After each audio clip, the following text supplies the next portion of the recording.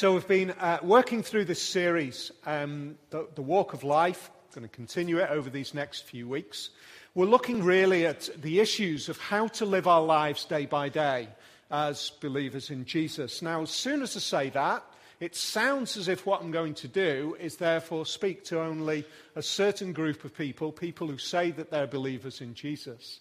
That's not quite true, is it? Because as we spend this time together, what I want to make sure that I'm doing is speaking to all of us who are here this afternoon. I know that some of us are just thinking about the ideas of the claims of the Bible. And so by looking on and thinking and considering what it might mean to be a follower of Jesus, we'll be able to understand more of what the Bible is telling us, more of what the presence of Jesus in the world shapes us into thinking and shapes us into living. And so I want to invite you to partake in this next period of time where we consider these things. We are living in a remarkable period of history in this particular country. It's remarkable that the influence of a Christian heritage, which after all has been part of this country for 1,000 or so years, is probably on the greatest level of decline in all of its history. Now let me clarify that. I am not saying that this country has been never as godless as it currently is. There has been many times over the past 1,000 years when people have not lived according to the pattern that Jesus laid out and the Bible preserves for us. What I am saying is that the general shape and the general influence and what is most impacting our society is now no longer a foundation of the ideas of the Bible. That's a remarkable shift that's taken place. In fact, probably in the last 30 to 40 years, it is changing at an exponential rate. I want to encourage you, therefore, into thinking that it is more important and there is greater opportunity for us to shape our claim to faith by the way we live now than possibly there ever has been. It is more important for us to consider and to think, what does it mean to live as believers in Jesus in the world that we now inhabit? It's really easy for us to just assume patterns, if you like, traditions, ways of being from the past, and to never rethink. If you want a football analogy, some of you have just kind of clouded over that. You know, there's some football teams that have just hung on to the old way of playing. And come what may, they've stuck with it, the old pattern of playing, and the game's changed. You know, the basic principles are the same. The laws of the game are the same, but it just needs to be played in a different way to be successful these days in the Premiership. It's a faster game. You can't tackle the way you used to tackle when I were a lad. You can't do all of those. It's just a different game. But all the rules are the same, aren't they? Isn't that interesting? In lots of ways, we could say that walking the Christian pathway is the same. In one sense, nothing has changed. And yet we need to think, we need to consider how to live, how to shape our lives, how to be a pattern of living in the world that we now inhabit today. I guess we could say that over the past centuries, and I guess this is a confession on behalf of the church has drifted into times where it's got mixed up and it's assumed power rather than being a light. And when we assume power, we become a pattern of coercion and dominance and unhelpful impact on society. What we actually see is that the message of Jesus came and it never claimed those kinds of powers. It came and it said, live our lives in a way which is just going to be a light. In fact, as we turn to this particular reading, that's the first thing that we see. We remind ourselves that Jesus is with his disciples, and this is really right at the very beginning of their time together, really early on in the ministry of Jesus. We know that he's called a group of disciples to be followers of him. He's establishing the continuation. For those of you who aren't aware of the pattern of the Bible's in two parts, the Old Testament and the New Testament. The Old Testament prepares for the coming of Jesus. And the Old Testament points to this moment in time. Jesus enters into the world, and he builds and shapes what we describe as a new law or a new covenant, a new agreement, a new relationship with God in him, which is not separate from the past, but is built on the past. In other words, that everything that has gone before is not wiped away, it's built on. So when we talk about the Christian faith, we're talking about something which is built on the heritage of the Jewish faith up to the coming of Jesus. The Jewish faith was the foundation of the Christian faith. The Christian faith isn't something new that came in. Jesus came along and he built on everything that had gone before. And he comes in and he establishes this group of 12 disciples. And those 12 disciples, after his death, with the exception of one who was replaced, they become influential in the ongoing spreading of the message of Jesus. And here we see him working with his disciples and spending some time with them, establishing a foundation. Now, this is a foundation in two ways. It's a foundation for the rest of his time with them, and it's also, what we're looking at this afternoon, is a foundation for a significant part of teaching where he gives them all sorts of instructions on how to live. We see that both of those things are working. It's almost his manifesto of how to live according to his newly established way of being. Look at what we see here. Jesus says to these disciples and others who are listening on, "You're the salt of the earth. But if the salt loses its saltiness, how can it be made salty again? It is no longer good for anything except to be thrown out and trampled underfoot. You are the light of the world. A town built on a hill cannot be hidden. Neither do people light a lamp and put it under a bowl. Instead, they put it on its stand, and it gives light to everyone in the house. In the same way, let your light shine before others, that they may see your good deeds and glorify your Father in heaven." So there are two metaphors that are going on here, two ways of describing how to live. You know, this is what it's all about, how to walk the walk of life. And Jesus turns to us today, and he says there's two ways, two foundations on which to live. You are to be salt, and you are to be light. Those two things, those metaphors, ways of describing. Salt is an incredibly important ingredient. Essential in the ancient world. In fact, in the ancient world, it was effectively, as many of you probably know, it was effectively the refrigerator of the day. It was the preserver. It was something which kept things. It was added to in a way which preserved meats and fish. So many of you will have seen salted meats and salted fish. They're kept and they're preserved by adding the salt. The salt becomes an addition which impacts on what it is brought to. Now, we use salt all over the place today, don't we? We use salt in our cooking. It adds to it flavors. It does all of those good things. And Jesus says, essentially he's saying this: you are to be additives. You are to be additives which brings benefit and good and effect to those that it comes into contact with. That's how you are to be.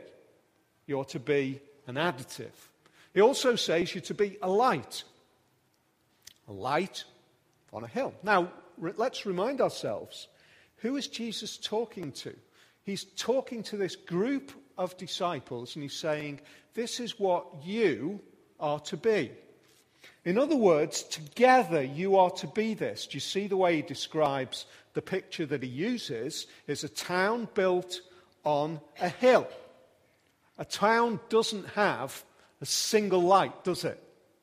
You can imagine if you're driving, if you drive along the M62, over on the right-hand side, you can see, I think it's Huddersfield, spread out, whatever town it is. Spread out. You can see all of the light. You almost see it as one light, don't you? Although that light is actually made up of many, many lights. And yet we describe it, a town, as one. A light on a hill is the picture that Jesus is using. In other words, he's encouraging you and me to live in a way which brings a particular kind of light and a particular kind of preserving influence into the world. And we do that in two ways. We do it together, firstly. So by being together, we create the light of a city on a hill. Many of you involved in, projection and lighting and all of that kind of thing, you probably know now that the way of describing brightness is measured in lumens. Relatively new that. It used to be candle power.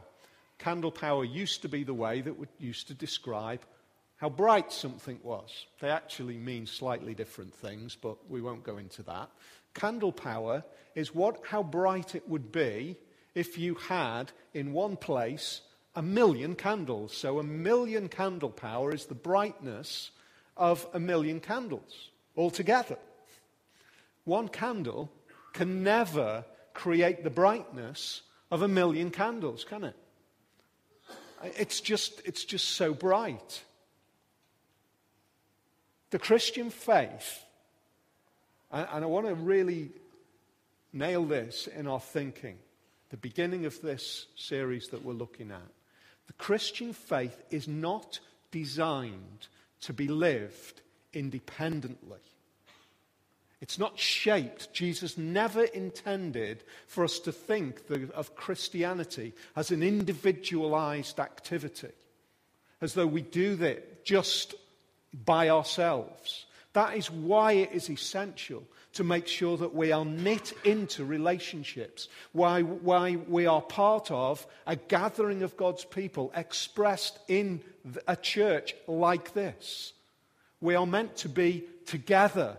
We are not designed to be alone. We are not designed in that way. There's a great picture of a fireplace, coals on a fireplace, the way it used to be. And a coal burning away with all of the other coals keeps on burning. But one coal falls out of the fireplace, what happens? It dims and it goes out and it stops burning, doesn't it? We are designed to be supported, encouraged, knit together so that we do two things. Firstly, we corporately, in gathering, shine a light in this world together. That means that the light that you shine particularly is perhaps a light that I am ineffective in shining personally. Your light might be more effective in certain areas than the light that I shine. But together, we shine a light. You see that? It is essential if we are walking the walk of life to realize that we walk it together. We don't walk as individuals. Having said that, a city on a hill does not shine with one light, does it? It shines with many, many lights coming together. In other words, it is not either or, it is both. We shine together and we shine individually. Jesus says to you and to me, we're to be the kind of people that in our gathering, in the way that we live corporately, in the way that we behave corporately, we're to be a good, helpful, shaping, positive influence, to be a light. We're going to come in a minute to think about what kind of light that is. We're to be together, but at the same time, in a darkened room where there are just two people, a single candle is of huge benefit, isn't it? A single light is of huge benefit in a dungeon. And Jesus, I think, in this metaphor that he is using, is encouraging us to think this. Don't rely on one or the other. Don't see our focus as being one or the other. See it as both. Look at the opportunities for us to shine together. But don't forget the opportunities to shine as an individual in that one situation, in that one context, where that little word, where that kind of shape of thinking, where that way of approaching things, where those kind words, where that kind gesture, where that compassionate, loving way of expressing towards that one individual is doing this. It's one candle shining in darkness, isn't it? I think that's the picture that Jesus is encouraging us to live. Live in a way which shines in both of those. Together, make sure that we're contributing, and at the same time, make sure that we're shining. That has really profound day-to-day life implications, doesn't it? How do we live our lives on a day-to-day basis? In the office, in the workplace, at home, amongst the family, in the road that we live in. Is our tendency to be that good, preserving light? Is that our first direction? Or do we kind of live a life of cynicism and negativity and hurtfulness and unfaithfulness to what Jesus calls us by the power of the Spirit to be, expressing love and joy, peace, patience, kindness, goodness, faithfulness, gentleness, self-control, those marks of the work of the Spirit, which Jesus says through his word, against these there is no law. There's no law against these things. To live in this way, to be marked in the way that the work of the Spirit going on in our lives is shaping. Do we actually stop and do we think, right at this moment in time, with this next word or this next statement or sentence that I'm going to use in this situation, am I being a light? Am I being salt? Or am I being a negative, destructive, unfaithful influence? It's grassroots stuff, this. It's just grassroots. If we think that the church in the past has been shaped by power, and that's where it's lost its way, where it's become negative and an ungodly influence, one of the things that I would say is that the church grew and was established at a grassroots level.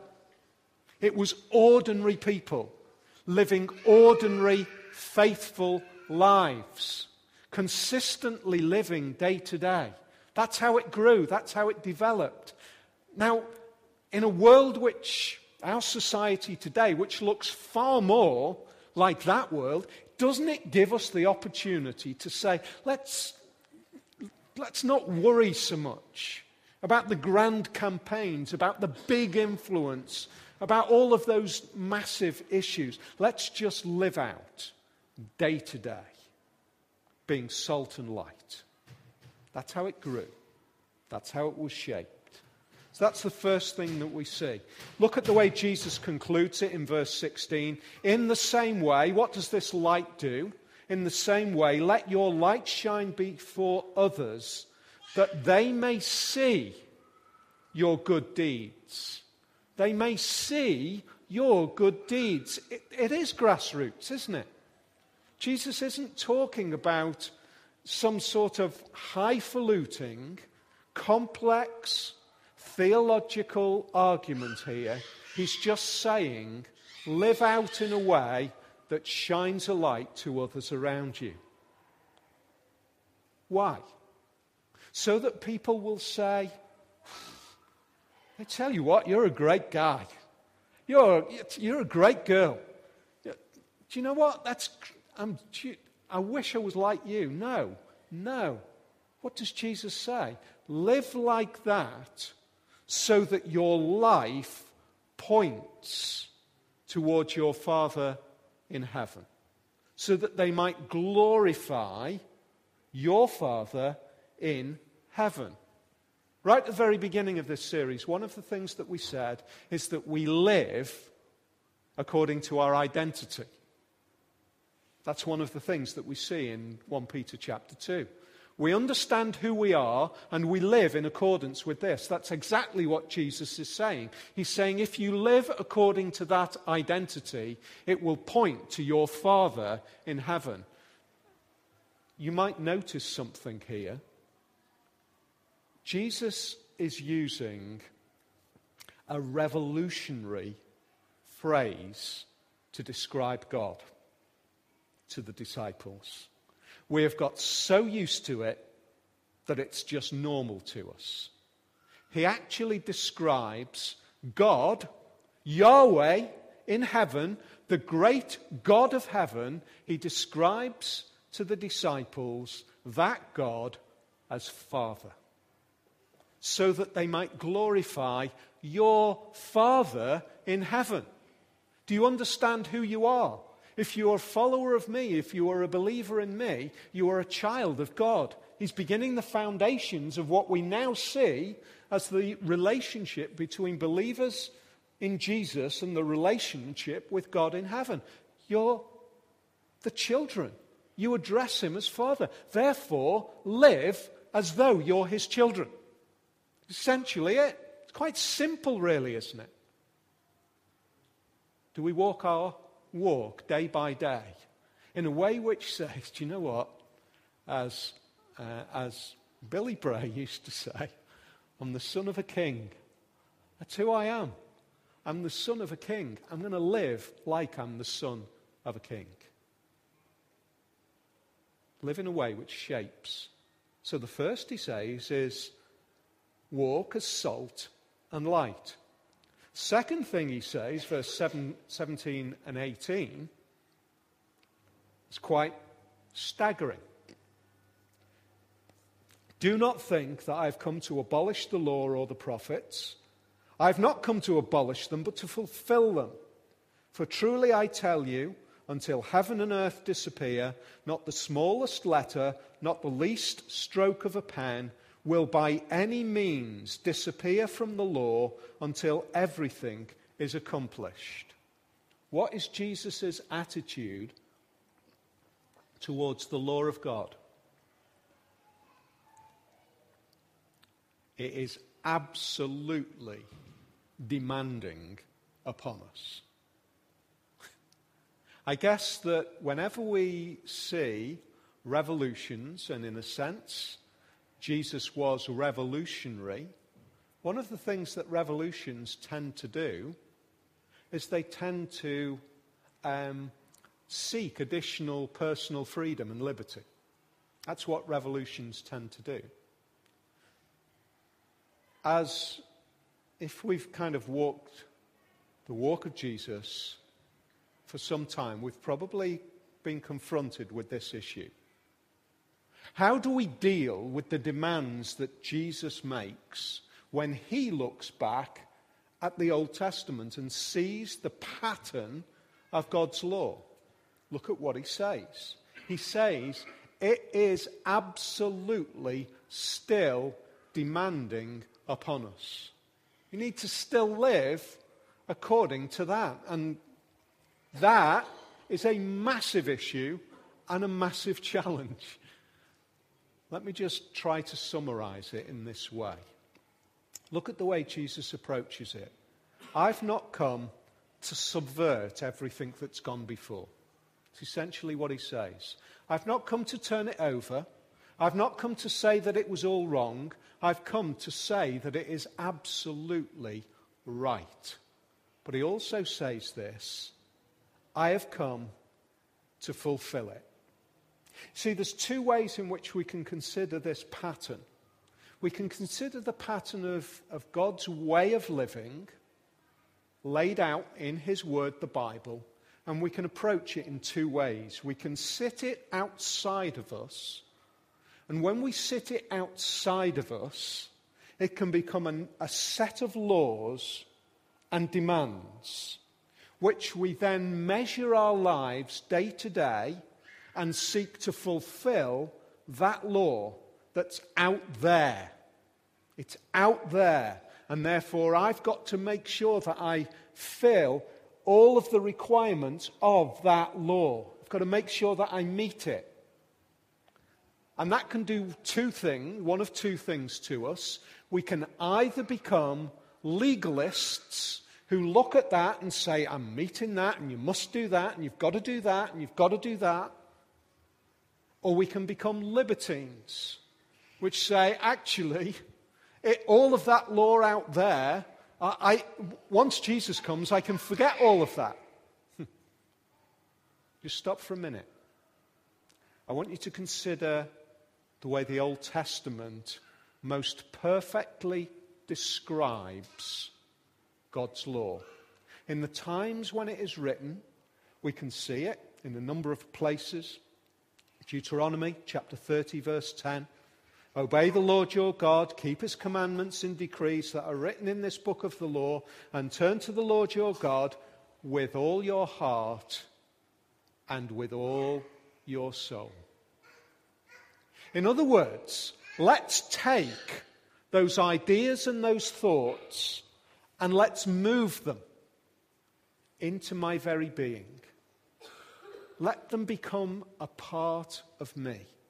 Let them become my very way of thinking, my very attitude, my life pattern, so that I don't see it anymore as something out there to be fulfilled. I see it as something in here which shapes my attitude on a day-to-day basis. What does the law say about money? You've got to give. And if we take that attitude and we put it out there and we say that's something that I've got to do and it's the law and it's outside of me, then it's a legalistic demand that's being made out there. But when I move that and I shape that and I think that and I take that idea and I put it deep down inside of my heart and I say, rather than saying, what does the law say about money? It says this: how does my love for God shape the way I value money? Where's my priority? Is my love for God such that I want to be shaped deep down inside so that I use my money and my time and my relationships in ways which are appropriate and good, that are helpful, that display all of those kindnesses and goodnesses that we've been talking about? When it comes inside, when it becomes a shaping influence, it becomes a law of the heart rather than a law that I tick a box. And when I live with a law written deep in my heart, I become salt and light. I become that. I become shaped by it. I become the kind of person that lives in this world, not measuring success by this world, not shaping my decisions by this world, but shaping my success, shaping my decisions, shaping the way I think about my own very being, not by the law out there, not by the ideas of this world, but by how God describes who I am, because it's written deep down in here. Do you know what? all of the battles and all of the struggles about what to do with the Old Testament pattern of living could be transformed in our thinking if we took that simple step and said, let's move it inside, deep down here, and think about how it should change my heart, how it should change my attitude, my way of thinking. You know what? Jesus paid a temple tax. Jesus paid a temple tax. He did that because that was appropriate then. Just because he did it doesn't mean that we pay a temple tax. But it means that the pattern of being was shaped in his heart so that he was thinking and willing his life in a way which was consistent with the pattern of being. What a difference that would make. How transforming that would be.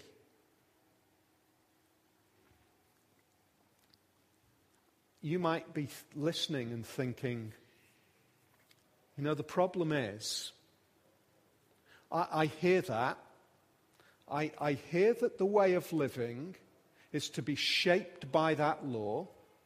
In fact, Jesus goes on to say that we are called to be so committed to it that unless we keep it, we don't see heaven. That's what he says. Look at the way he goes on. Therefore, anyone who sets aside one of the least of these commands and teaches others accordingly will be called least in the kingdom of heaven, but whoever practices and teaches these commands will be called great in the kingdom of heaven. For I tell you that unless your righteousness surpasses that of the Pharisees and the teachers of the law, you will certainly not enter the kingdom of heaven. You will certainly not enter the kingdom of heaven. Jesus is speaking to his band of disciples and he's saying, look, you've got to be so committed to this that your righteousness must exceed the Pharisees. Now, the Pharisees were those in the day, we see it drawn out in various ways through the Gospels. We see that the Pharisees were a group of religious, absolutely committed zealots. They were absolutely committed to keeping this law in every way that they possibly could. And we see that Jesus says you've got to be better than them. And if you're not better than them, then you won't see heaven. Now, I look at that and initially my thought is this. Well, I'll tell you what, I ain't never going to see heaven. I'm never going to see heaven because I'll never be better than them in trying to keep the law. And you might alternatively say, so on one hand it might throw you into despair because you might say, I'll never see heaven because I'll never be that good. You might also, alternatively, be thinking about this idea of the Christian faith, and you might say, I don't want it. I'm not interested in it, because I know all sorts of people who've claimed to be Christians, and the way that they've lived is not even close to being good enough to those claims. They've lived in ways which are despicable. They've let me down. They've hurt me. They've lived in ways which just aren't like that. So you might have two reactions depending on where we are. And yet Jesus is still saying this, that unless your righteousness exceeds the Pharisees, then you will never see the kingdom of heaven. What do we do with that? How do we respond to that which Jesus is saying? If we understand Jesus through the New Testament, we must understand this. He sets a series of stepping stones in his life. He creates a journey for us. He takes us on we can't just we will mess up in our understanding of Jesus, in our understanding of the Bible, if we drag out little sections and not join it to the rest. We must join it to the rest. We must see how Jesus is preparing us for this. He's saying this: the only ones who can see heaven are those who are perfectly righteous. You've got to be that good. And that idea knocks both of our concerns. For those of us who feel as though I'll never be as good as the Pharisees, I'll never exceed that righteousness, and yet Jesus says I must, this is one of the most encouraging little sections. Because it causes us, it should make us realize that I'll never be that good. It should make us think that. I can't be that good. I can't be that righteous. I'm helpless then, aren't I? And if we stick with Jesus, and if we stick with the way that he opens up who he is, he will turn to us and he will say, you're absolutely right. You will never be that righteous. You will never exceed the righteousness that is demanded. But, I will. I will be the one who will exceed all of the demands of the law. Because that's what he said. Do you remember what he said earlier? I have not come to abolish the law, but to fulfill them.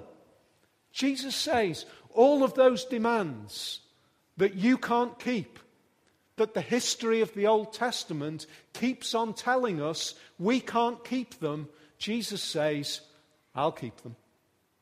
I'll keep them. Every single one of them. I will meet the demand. I will live a life which is righteous. I will live a life which is perfect. I'll meet that. I'll be good enough. And therefore, when you realize that you're not good enough, stop trusting in yourself and trust in me. That's what he's saying. The demands of the law are so onerous, so demanding, that you'll never keep it. You've got to far exceed the righteousness that you have ever seen in any of the combined efforts of all of those who've sought to be perfect. But I have. So if we are sat thinking, I'll never see heaven based on my righteousness, you're absolutely right. We'll never see heaven based on our righteousness. But based on the righteousness of Jesus, based on what he has achieved, based on the fact that ultimately he explains to us that I will stand in your place and bear your unrighteousness as you are clothed in my righteousness, we can say, I will succeed. In him, because of him, I will be that righteous. I will be that good. Not because I'm that good, but because he is. And let me also encourage you, if you're sat here thinking, these Christians who have failed so many times and let me down, I'll say, I know. Because we're a messed up bunch. We're an unfaithful, messed up bunch. But as long as you keep looking at us as what is perfect and what is righteous and what is the pattern of living a life before God, we will let you down. We will let you down. But when you look at Jesus, when you look at the pattern that he lived, when you look that he lived a life which was righteous, which was perfect, which was good, when you take your eyes off our failures and look at his success and realize that we don't trust, we must never trust. And whenever we give the impression that we're trusting in our righteousness, that is just an example of the fact that we are an unrighteous bunch. But when you look at his righteousness, you will realize that in him there is something groundbreaking, something so different to anything that is marked with religion. This is marked with goodness and righteousness and faithfulness. Look at him. So in other words, our light should shine in a way which shines up at him. And if you're thinking about this idea of Christian faith, don't look at the ones who are trying falteringly to shine the light. Look at where we're pointing.